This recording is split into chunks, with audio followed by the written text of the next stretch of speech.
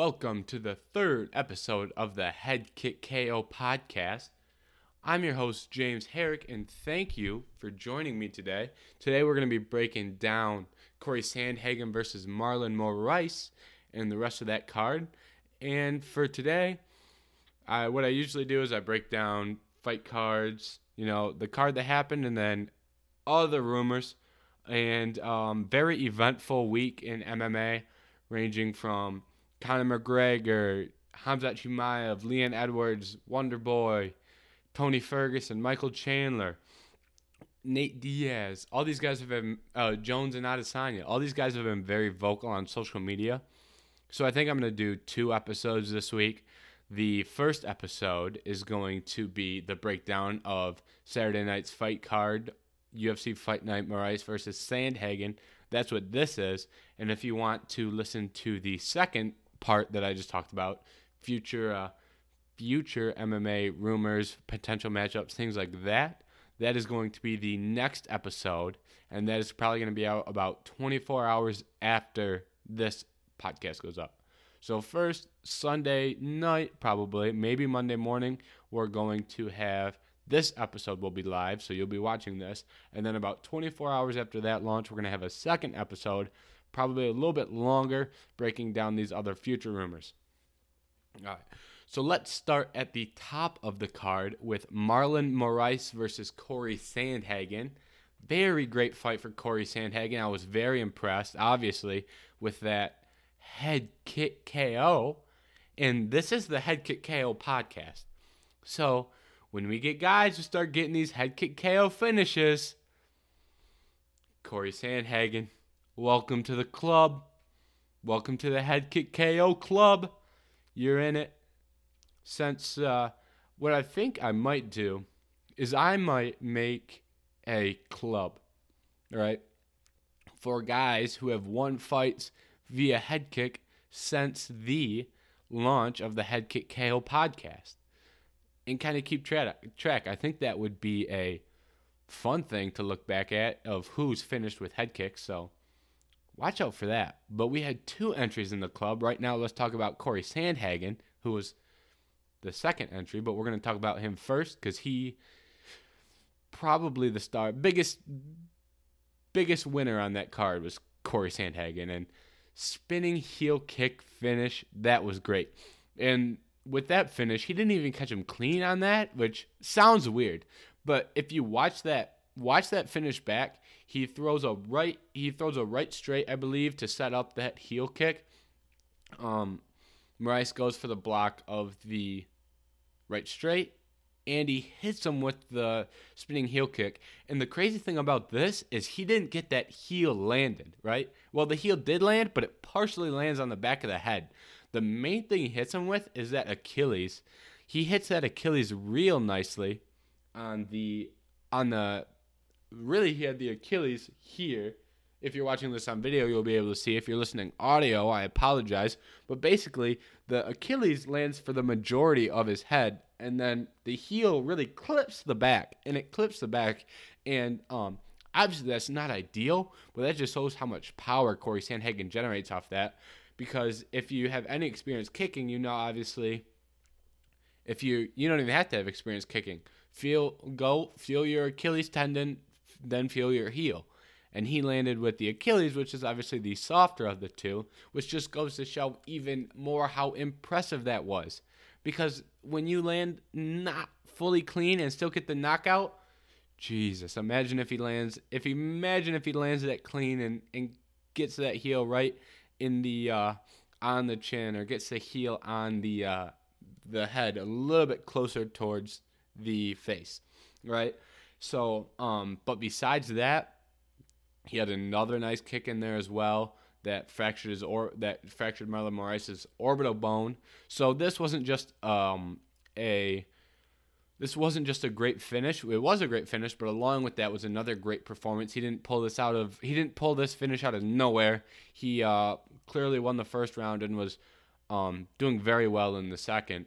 So Corey Sandhagen puts on a great performance for UFC Fight Night, and I think this was great for his career. And I was very impressed with what Corey Sandhagen did after the fight in the post-fight press conference. I know this is only the third episode, but if you watch the first two, you know I am very quick to criticize guys who call out don't call out the right guys. A lot of guys don't call out the right name. They call out fights they won't get, and they look silly when they do it, right? They look silly. That's one of the main. I don't try and criticize fighters too much, but when you have guys coming out calling out silly call-outs, things that don't make sense, that's a moment where I will criticize you. But in Sandhagen's case, if you say the right name, I'll be the first to praise you as well. So after the fight, Sandhagen calls out Sandhagen calls out TJ Dillashaw and Frankie Edgar. So both these are great call-outs because if you look at the rankings, I don't want to seem like too much of a ranking guy, but right now we have Moraes was number 1, Aljamain was number 2. He beats Moraes, so obviously the top 2 contenders are clearly Aljamain and Sandhagen. So he knows he's in that 1 or 2 spot, and he's not gonna. The chances are he doesn't get that title fight because he did lose to Eljo in. I don't remember exactly the date that was, but it was earlier in this year. It was one of the cards, without an audience, and that's pretty much all of them. But let's get the exact date for that, so I don't go out speaking nonsense here.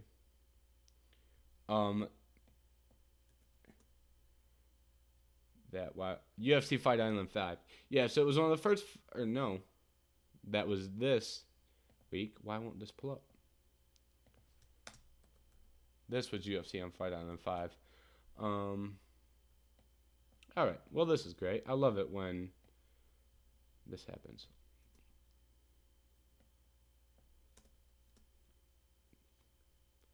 Give me a second here. When in doubt, go to SureDog.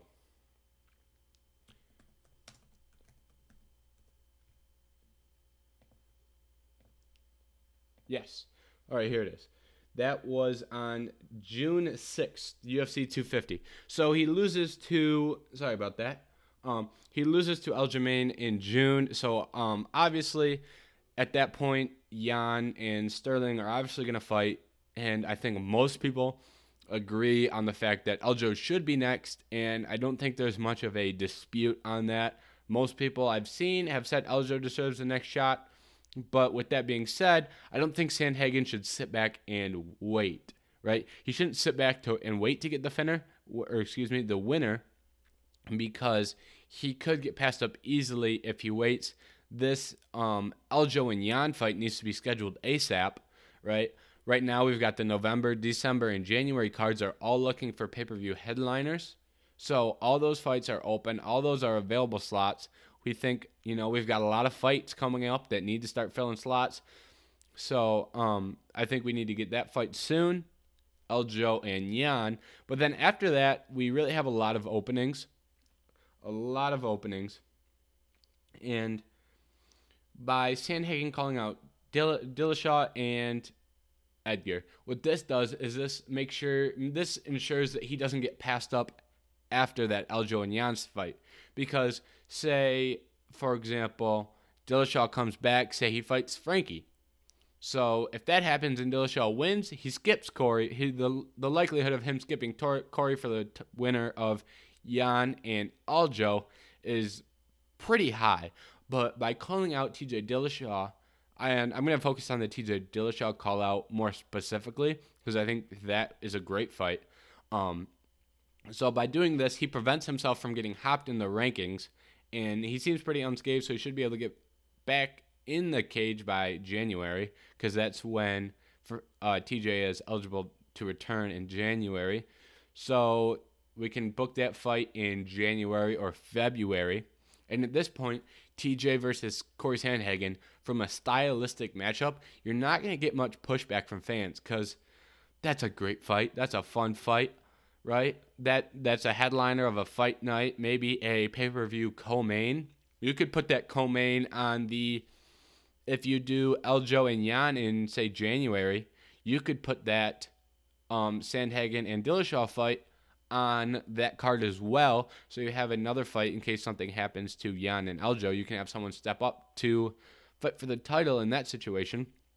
But the winner of that would obviously, if Dillashaw or Sandhagen would win that fight, they would fight for the title next. That's pretty, I don't want to say that's 100% because obviously in MMA, nothing's 100%. There could be some controversy that could prevent one of those two from stepping right into a title shot. But I mean, that's about as close as you can get to a for sure thing is by winning that fight. So, and if they can't get him the Dillashaw fight, getting Frankie, that's another that is, gets him in a position to fight for the title, right? Because I really think he's only one win away to cementing himself as a title challenger. Right now he's very close, but one more cements him. It makes it pretty undeniable that he deserves a title shot, especially if that comes against TJ Dillashaw or Frankie Edgar. And I think that's undisputable. And especially if Jan beats Eljo. If Jan beats Eljo, then and Sandhagen wins, it's going to be an easy fight to get matched up. Because if Jan wins, if Jan loses, it'll be a little bit more difficult because Eljo obviously beat Corey Sandhagen in June. Not only did he beat him, but it wasn't really a close contest, right? But if he goes out there and gets two more wins, you could kind of convince people to see that Sandhagen-Eljo fight again for a title. But if it's Jan and Sandhagen, stylistically, that's going to be a more exciting fight, and it'd be some parity. So if Jan wins, he definitely gets it after another win.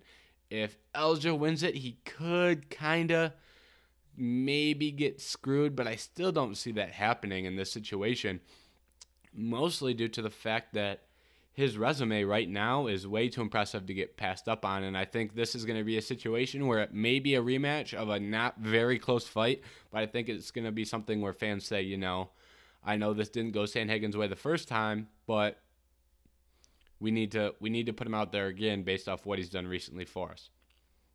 And it might be a little bit easier to book a fight, for example, that Sandhagen, I believe that was 30 seconds maybe, that Eljo won in. Eljo won at 1 minute and 30 seconds, my bad. So Eljo wins that fight in 1 minute 30 seconds. Corey can say, bad performance, I had a bad performance, he caught me.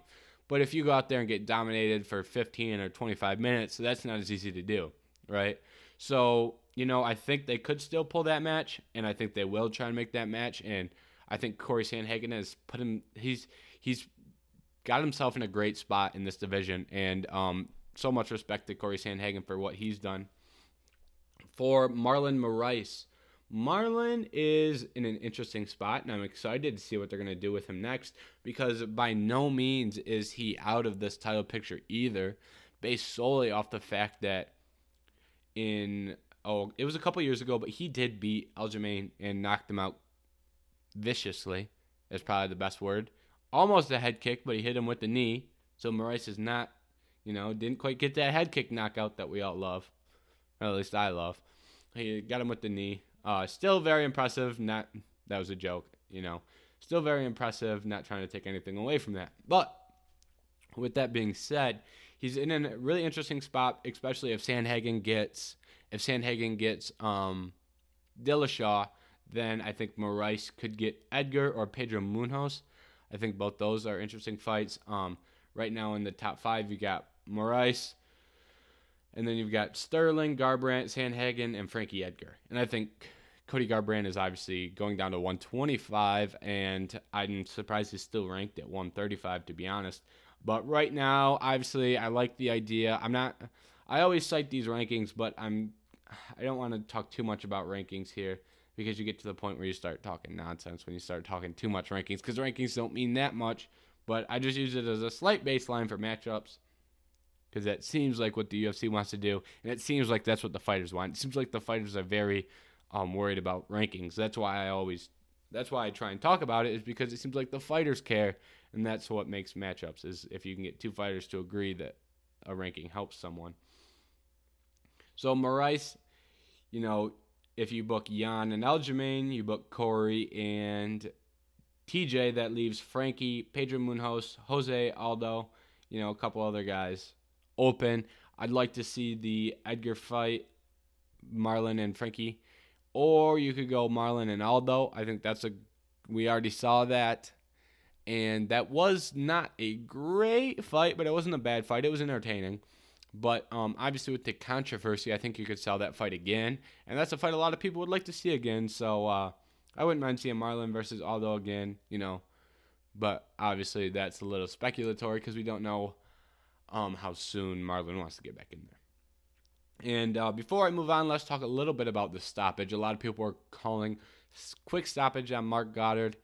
And that seems to be a theme of Marc Goddard fights, is calling him out for quick stoppages. But I'm not too upset with the stoppage. I mean, when you see someone get hit with a spinning heel kick and take 4, 5, 6 more on the ground, and Marlon wasn't really defending himself, but he wasn't really out of it either, I think if you let that go 2, 3, 4, 5 more ground and pound punches, I think Marlon was in no place to stop any more ground and pound at that point, and I think he was just going to keep getting damaged. So I don't think that's a bad stoppage. And, another thing for stoppages is immediately after the stoppage. If you don't think it's a bad stoppage right after, if you, look back a half an hour later and go, oh, that might have been a little early. Well, you probably thought right the first time, right? Because if the fighter doesn't stand right up and start, complaining about the stoppage. Some guys do that in an effort to flip the script right off the bat. But other guys do that out of genuine frustration. Colby's a good example. After his Marc Goddard, this was another fight involving Marc Goddard. Colby, immediately after, stands up, protests the finish. Dominic Cruz did this as well. As soon as the fight was ended, he protests the finish. So I think we get into if a guy doesn't stand up and immediately start talking about the finish, there really isn't much room for controversy, right? If a fighter has to wait until the post-fight press conference to say, hey, I think that might have been an early stoppage, well, say it to the man who you think stopped it early, the ref. Say it there in the cage in the octagon. Say your piece to the man himself. Don't wait until you get to the press conference, right? So I think when we have things like that, that's a big factor in, it wasn't an early stoppage? No. Especially if you don't say anything to the ref when it initially happens, right? If you keep it to yourself until the press conference or a week later, or Mondays is usually when we see guys start getting back out in the media, Monday, Tuesdays from the week prior's card. So if you're starting to talk about it that late, you're really setting yourself up for a bad spot for arguing about a late stoppage, or an early stoppage, I mean. Okay. Moving on. We're going to bounce around a little bit. Usually I start at the main, go co-main, and talk about some other fights.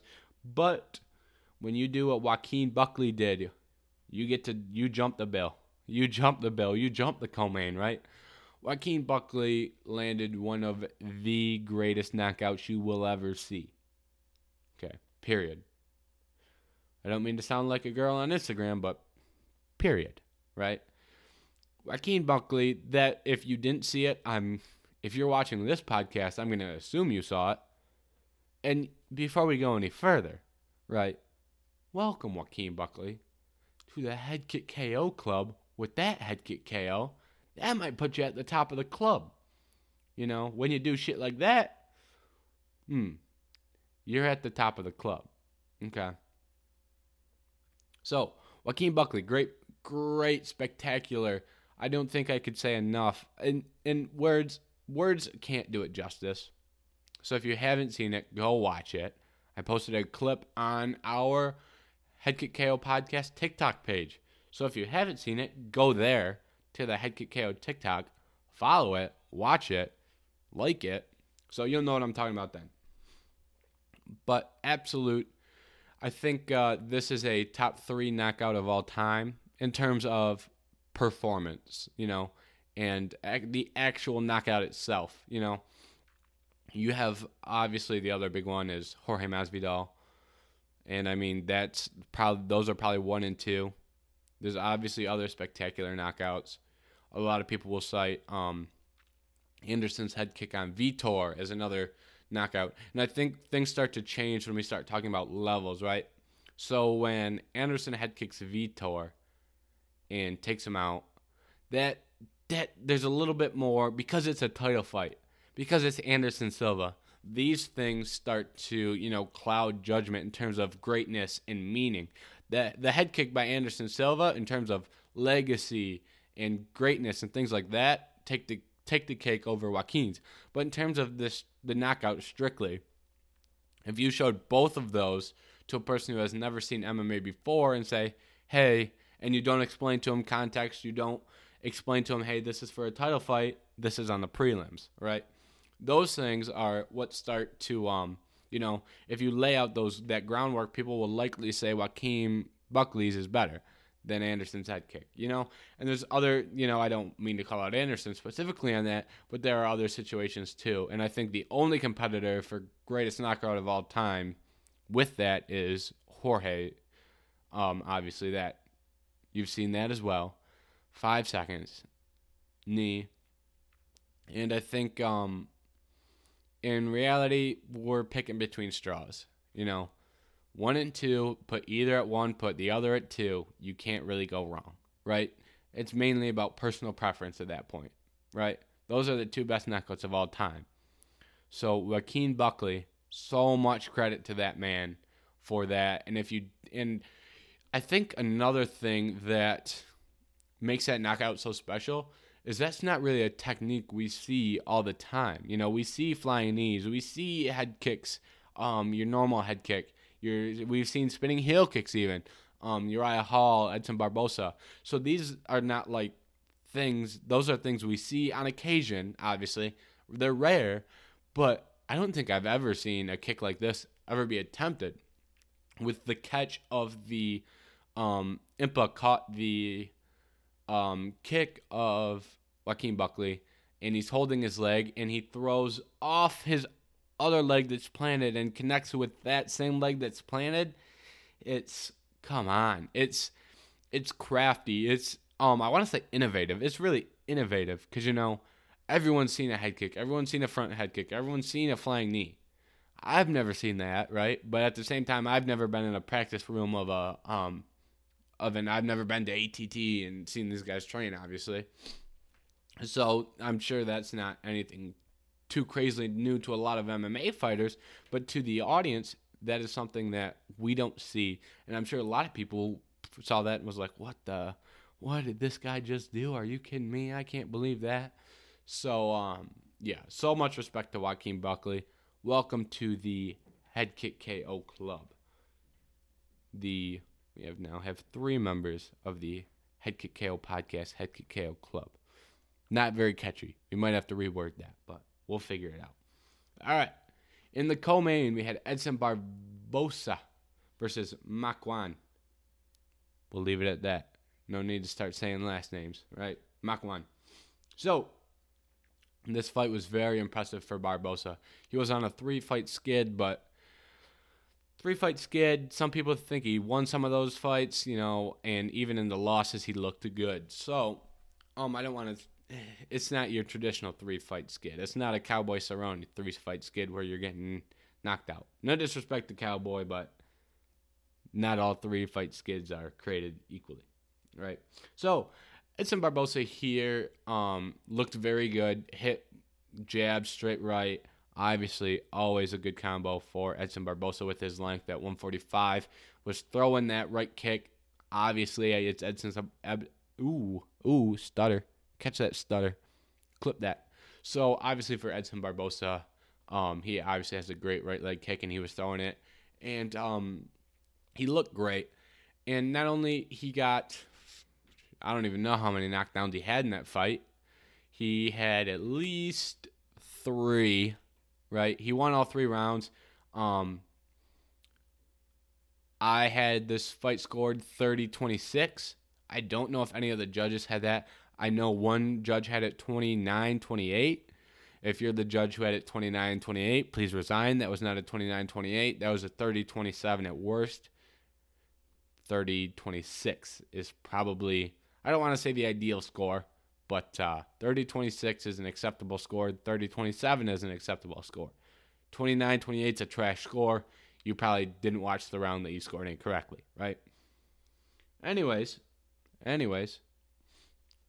he looked great, and I really liked from Barbosa. On the ground, he was going for finishes. He was going for some submissions, and I don't know why he didn't really follow up with ground and pound, but I don't mind him going for submissions like that after he knocks down Makwan, because a lot of those were tight, right?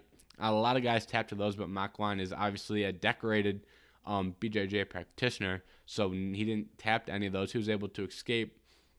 But with that being said, Barbosa never gave up position in any of those that he went for several submissions, and the submissions he did not get, he did not give up position. He did not let Makwan get into a dominant spot. So he was always in control in that fight for, I don't want to say right off the whistle because there was a feeling out process, but it got to the point where he was in control and he was going for submissions. He was landing on Makwan, knocking him down, and this is classic Edson Barbosa, right? And after the fight, Edson Barbosa called out someone. He said he wants someone in the top 5 or 6, right? Specifically, 5 or 6 is Yair and Calvin Kattar. I don't know if, he's skipping a lot of guys here. But I know a lot of people are calling for Calvin Kattar versus Edson Barbosa. That would be an amazing fight. Absolutely amazing fight, right? I doubt that Calvin Kattar accepts that fight. We're in I want to call this the era, or the rankings era, where every fighter, they get offered a fight and they open their phone and they go, oh, what's this guy ranked? What's that guy ranked? Let me see the rankings. Oh, Edson Barbosa right now is 14. He'll probably move up. I don't know how far they're going to move him up. He's lost to Dan Ige, but that was a very close fight that a lot of people think he won. So you have Ige is tied at 10 with Shane Burgos. So I imagine they're going to move him up to that 10, 11, 12, 9, 10, 11, 12 range. And for Calvin Kattar, he's probably looking at that. Calvin Kattar's probably looking up in the rankings. He's probably looking at Yair, Zabit, Max Holloway, all unbooked. And frankly, to be honest, Calvin Kattar has probably earned that. That's why I'm not so bullish on this fight. From a stylistic standpoint, Edson Barbosa and Calvin Kattar would be an amazing fight, and take my money on that one, right? But I feel like Calvin Kattar has earned a higher ranked opponent, right? Calvin Kattar has done so much work recently. Great KO over Jeremy Stephens with that elbow. Nasty elbow he landed on him. So with that being said, I'm cool with Kattar getting anything in the top 6. I want to see Calvin Kattar up in the rankings. Yair, Zabit, and Max Holloway are all unbooked. Give him one of those guys. It's starting to look like this Ortega and Korean Zombie fight this Saturday is going to be for a number 1 contender spot, is what it's looking like, especially if one of those guys goes out there and wins in fashion. If they go out there and put on, Korean Zombie and Brian Ortega, those guys are performers. They put on great fights, right? If they go out there, put on a great fight, someone gets a nice finish, they're likely going to have the support of the fans in terms of getting a title fight, right? So with that being said, for Kattar, Yair, Zabit, and Max Holloway, get these guys paired up, and I want to see, there's 4 of them. That's 2 pairs, 2 great fights, and I don't think Edson can quite get into that top 6. I think there's a clear line once you get to 6. I think the top 6 from Holloway, Ortega, Zabit, Korean Zombie, Yair, Calvin Kattar. Then there's a line, right? There's a stiff line, in my opinion, in terms of ability. And then you get to Josh Emmett, Arnold Allen, Jeremy Stephens, Dan Ige, Shane Burgos. And as I read these names, right, this 145 division is stacked, right? Such a fun division. So I think Edson Barbosa is going to have someone in that 2nd tier range.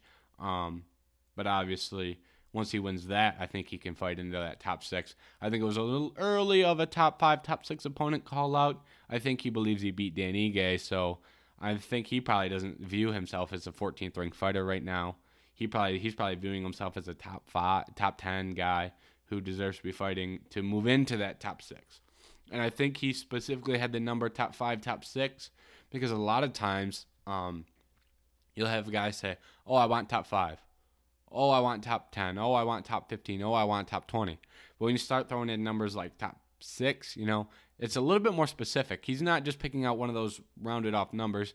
Top 6, when you start throwing in top 6, I think he's probably eyeing 5 and 6 specifically in Yair and Kattar to unbook guys who the fans would probably be behind in terms of performance and how exciting that fight can be. Right. All right, so let's move on to another fight that I really liked was Giga Chikadze. And Giga fought, I don't remember who.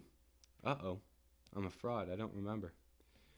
Giga fought Omar Morales, who Omar is also a great fighter who was undefeated during this fight, and he looks big for that weight class, featherweight.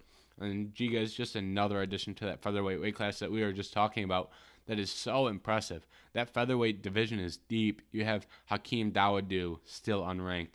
Giga Chikadze still unranked. And Giga was calling for a top 15 guy, I believe, if I remember correctly. So,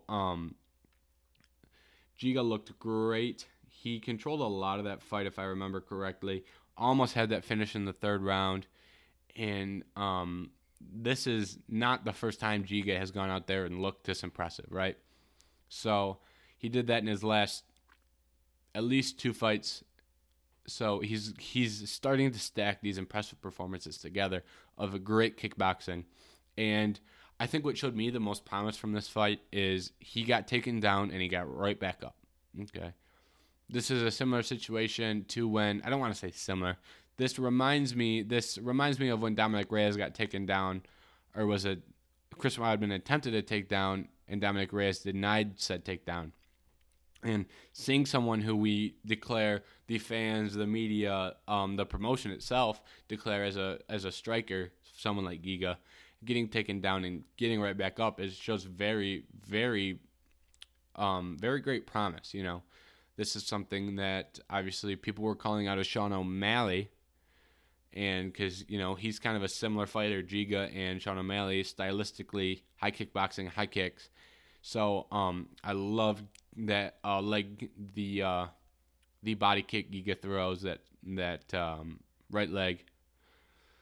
He throws that with power and bad intentions. That's a good combo when you're throwing kicks, is power and bad intentions. When you throw with power and bad intentions, you see results. Right. Everyone knows that, though. I'm speaking pretty obvious here. But I'm very excited to see the future of Giga. I think last week we talked about, or not last week, the first episode I talked about Hakeem Dawodu breaking into the top 10, fighting someone like Burgos or Sadiq Yusuf. But I've changed my mind on that after seeing that performance. Let's get Giga and Hakeem Dawodu in there, fight them, have these two boys fight for a ranking. Both these guys are very up-and-comers with a lot of potential, Dawodu and Giga. So if we can get these guys squared off, I think this would be a kind of showing who's the real deal. Both these guys, I think, want to get back in there and fight again. So I would love that fight. This would be a fight that you could throw on the main card of a fight night card, and that would catch some eyes for some real fans who know the sport well. Not obviously hardcore. I know a lot of people like to specify hardcore and casual, but there's very fine differences between those, and there's levels to being a fan, obviously. But I think a lot of people who know the sport moderately well would be very excited to see that fight. And obviously the hardcores their mouths would probably water over that. Kind of a weird analogy to use in that situation. So, on the rest of the card, we had, I want to break down this card as a whole. This was an amazing fight night card, right?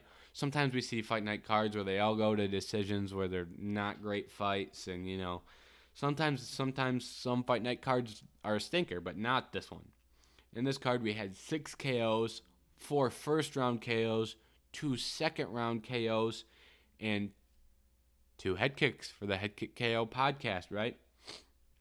So overall, this is pure fun.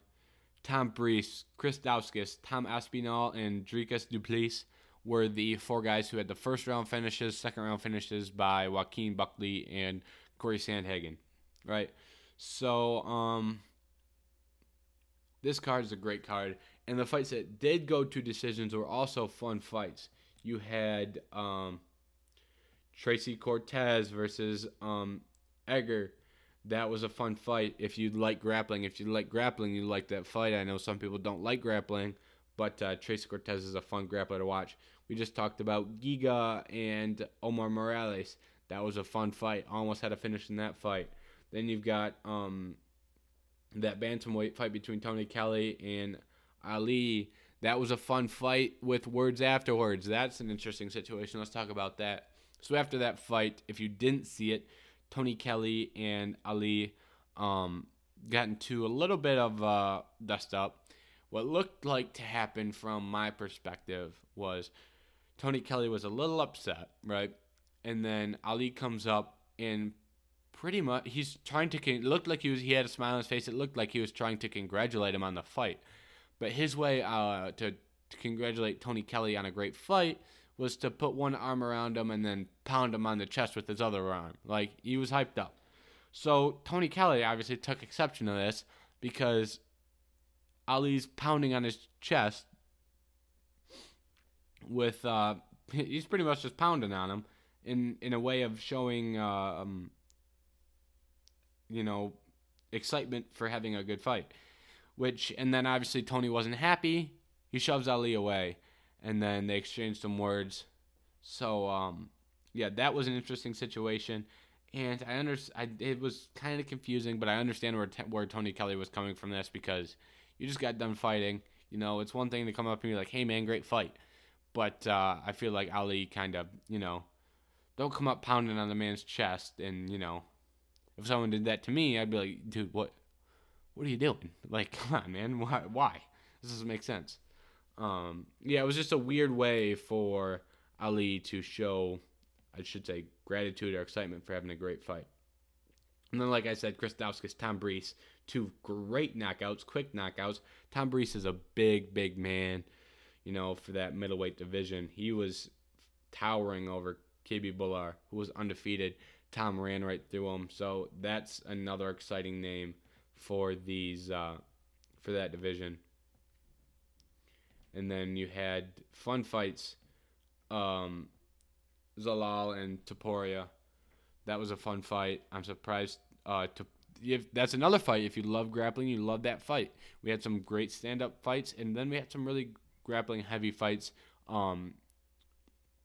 Topuria really chased the finish in that fight. He had some deep guillotines, and so much respect to Zalal for not tapping in any of those, because he had deep submissions. He had an anaconda that was very deep. He had several guillotines that were very deep, and they get to the point in the submission where the announcers start going, "Oh, here it is," he's gonna tap. They start calling the finish, and then the finish never came, which is so impressive for Zalal, and respect to him for not tapping. But on the other side of that coin, great performance by Topuria. Another very fun fight. Those are 2 more guys. Both those are impressive featherweight names. That featherweight weight class is pretty stacked at this point, right? And then we had Ben Rothwell versus Marcin Tybura. I thought Rothwell, I was surprised. I shouldn't say surprised. I was very impressed by Marcin Tybura. Rothwell has been fighting very, very well. He had a win over St. Prude. I was very impressed. His last 2 and 3 fights, I've been very impressed by Ben Rothwell. And for Marcin Tybura to come in and kind of take over, and I believe he won all 3 rounds on all 3 scorecards, if I remember correctly. So that was a very impressive performance. He called out someone in the top 10. This is where we start talking about silly call-outs. And then in the post-fight, he said he wanted a rematch against Derek Lewis. Come come on, man. Don't be afraid to say a name, but at least get in the ballpark with the name, dude. He just swung while they were trying to intentionally walk him. That's what Marcin Tybura just did. Right? Just Derek Lewis is not only the number 4 ranked heavyweight, but he's looking to get booked against the number 2 heavyweight, right? And then this guy says, oh, well, I'm not ranked right now. Let's rematch. It's like, really? I know Derek Lewis isn't afraid to go down and take some lower ranked guys out. You know, his last couple fights, obviously, he took on Oleinik. But that being said, he's not going to fight someone who's unranked, right?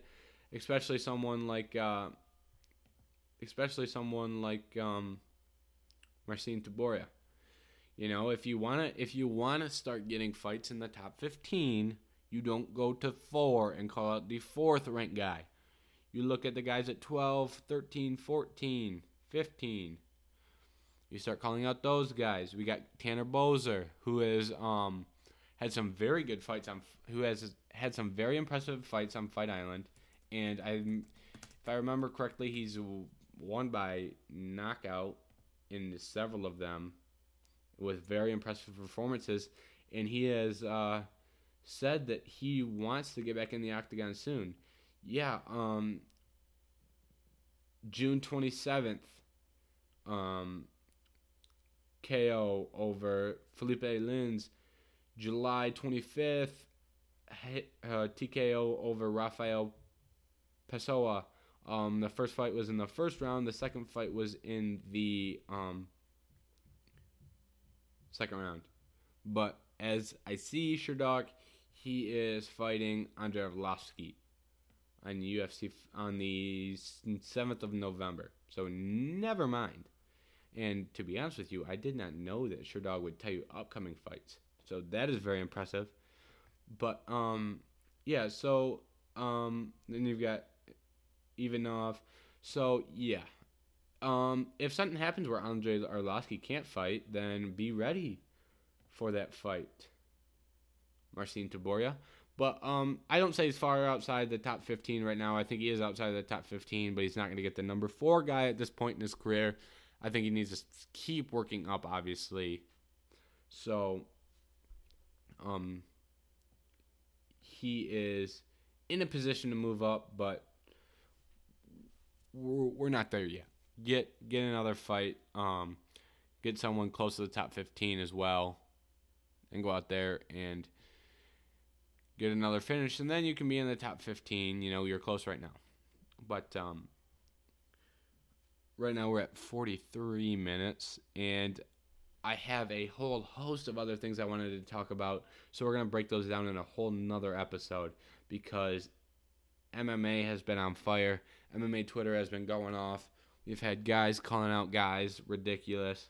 A preview, I'll give you a preview for the next episode at this point. Inside info, if you can say that. We're going to be talking about Conor versus Dustin. We've had some more develops in that. Leon Edwards versus Wonderboy. Edwards declines the Wonderboy fight. I'm going to talk about Jones taking on Izzy. John Jones taking on Izzy, both in the octagon and on Twitter. I want to speak about both those things because I find them both interesting. I'm going to talk about Khamzat Chimaev. He's said some people have... he has claimed that some people have been ducking him, and there's a couple of people who have called him out that he has not responded to. So I'm going to talk about both of those things in the next episode. And then Darren Till has been on fire on social media. He's trying to corner Mike Perry and Mike Perry's fight with Robbie Lawler. That's going to be a fun fight. That's besides the point. He's trying to corner that fight, and he has been calling out names on Twitter. We're going to talk about those names of who he's been calling out. And then we're going to also talk about Tony Ferguson, who still wants to fight. We're going to talk about the interview he had with Ariel. And then Nate Diaz has been active on social media as well, talking about Gilbert Burns and Dan Hooker specifically. So we're going to talk about both those things as well. So that's kind of a preview to the next episode, because this one is short, and I'm not going to fit all those topics in 15 minutes. I wouldn't be doing any of them justice because that's all fun stuff to talk about. So go follow the social medias, Instagram, Twitter, TikTok. Go follow them all. They're all the Head Kick KO podcast. They have the same logo. YouTube as well. YouTube, Spotify. You're listening on one of those, so follow on the other. So show some support, and they all have the same logo. So if you found me on one social media website, I had the same logo on all of them, so you'll know if it's the true Head Kick KO podcast or not. Just playing. I'm sure we don't have any imitators, but you will know if it's me or not. So thank you very much for watching the third episode of the Head Kick KO podcast, and don't forget to check out the next episode, which will be coming out very soon. Thank you.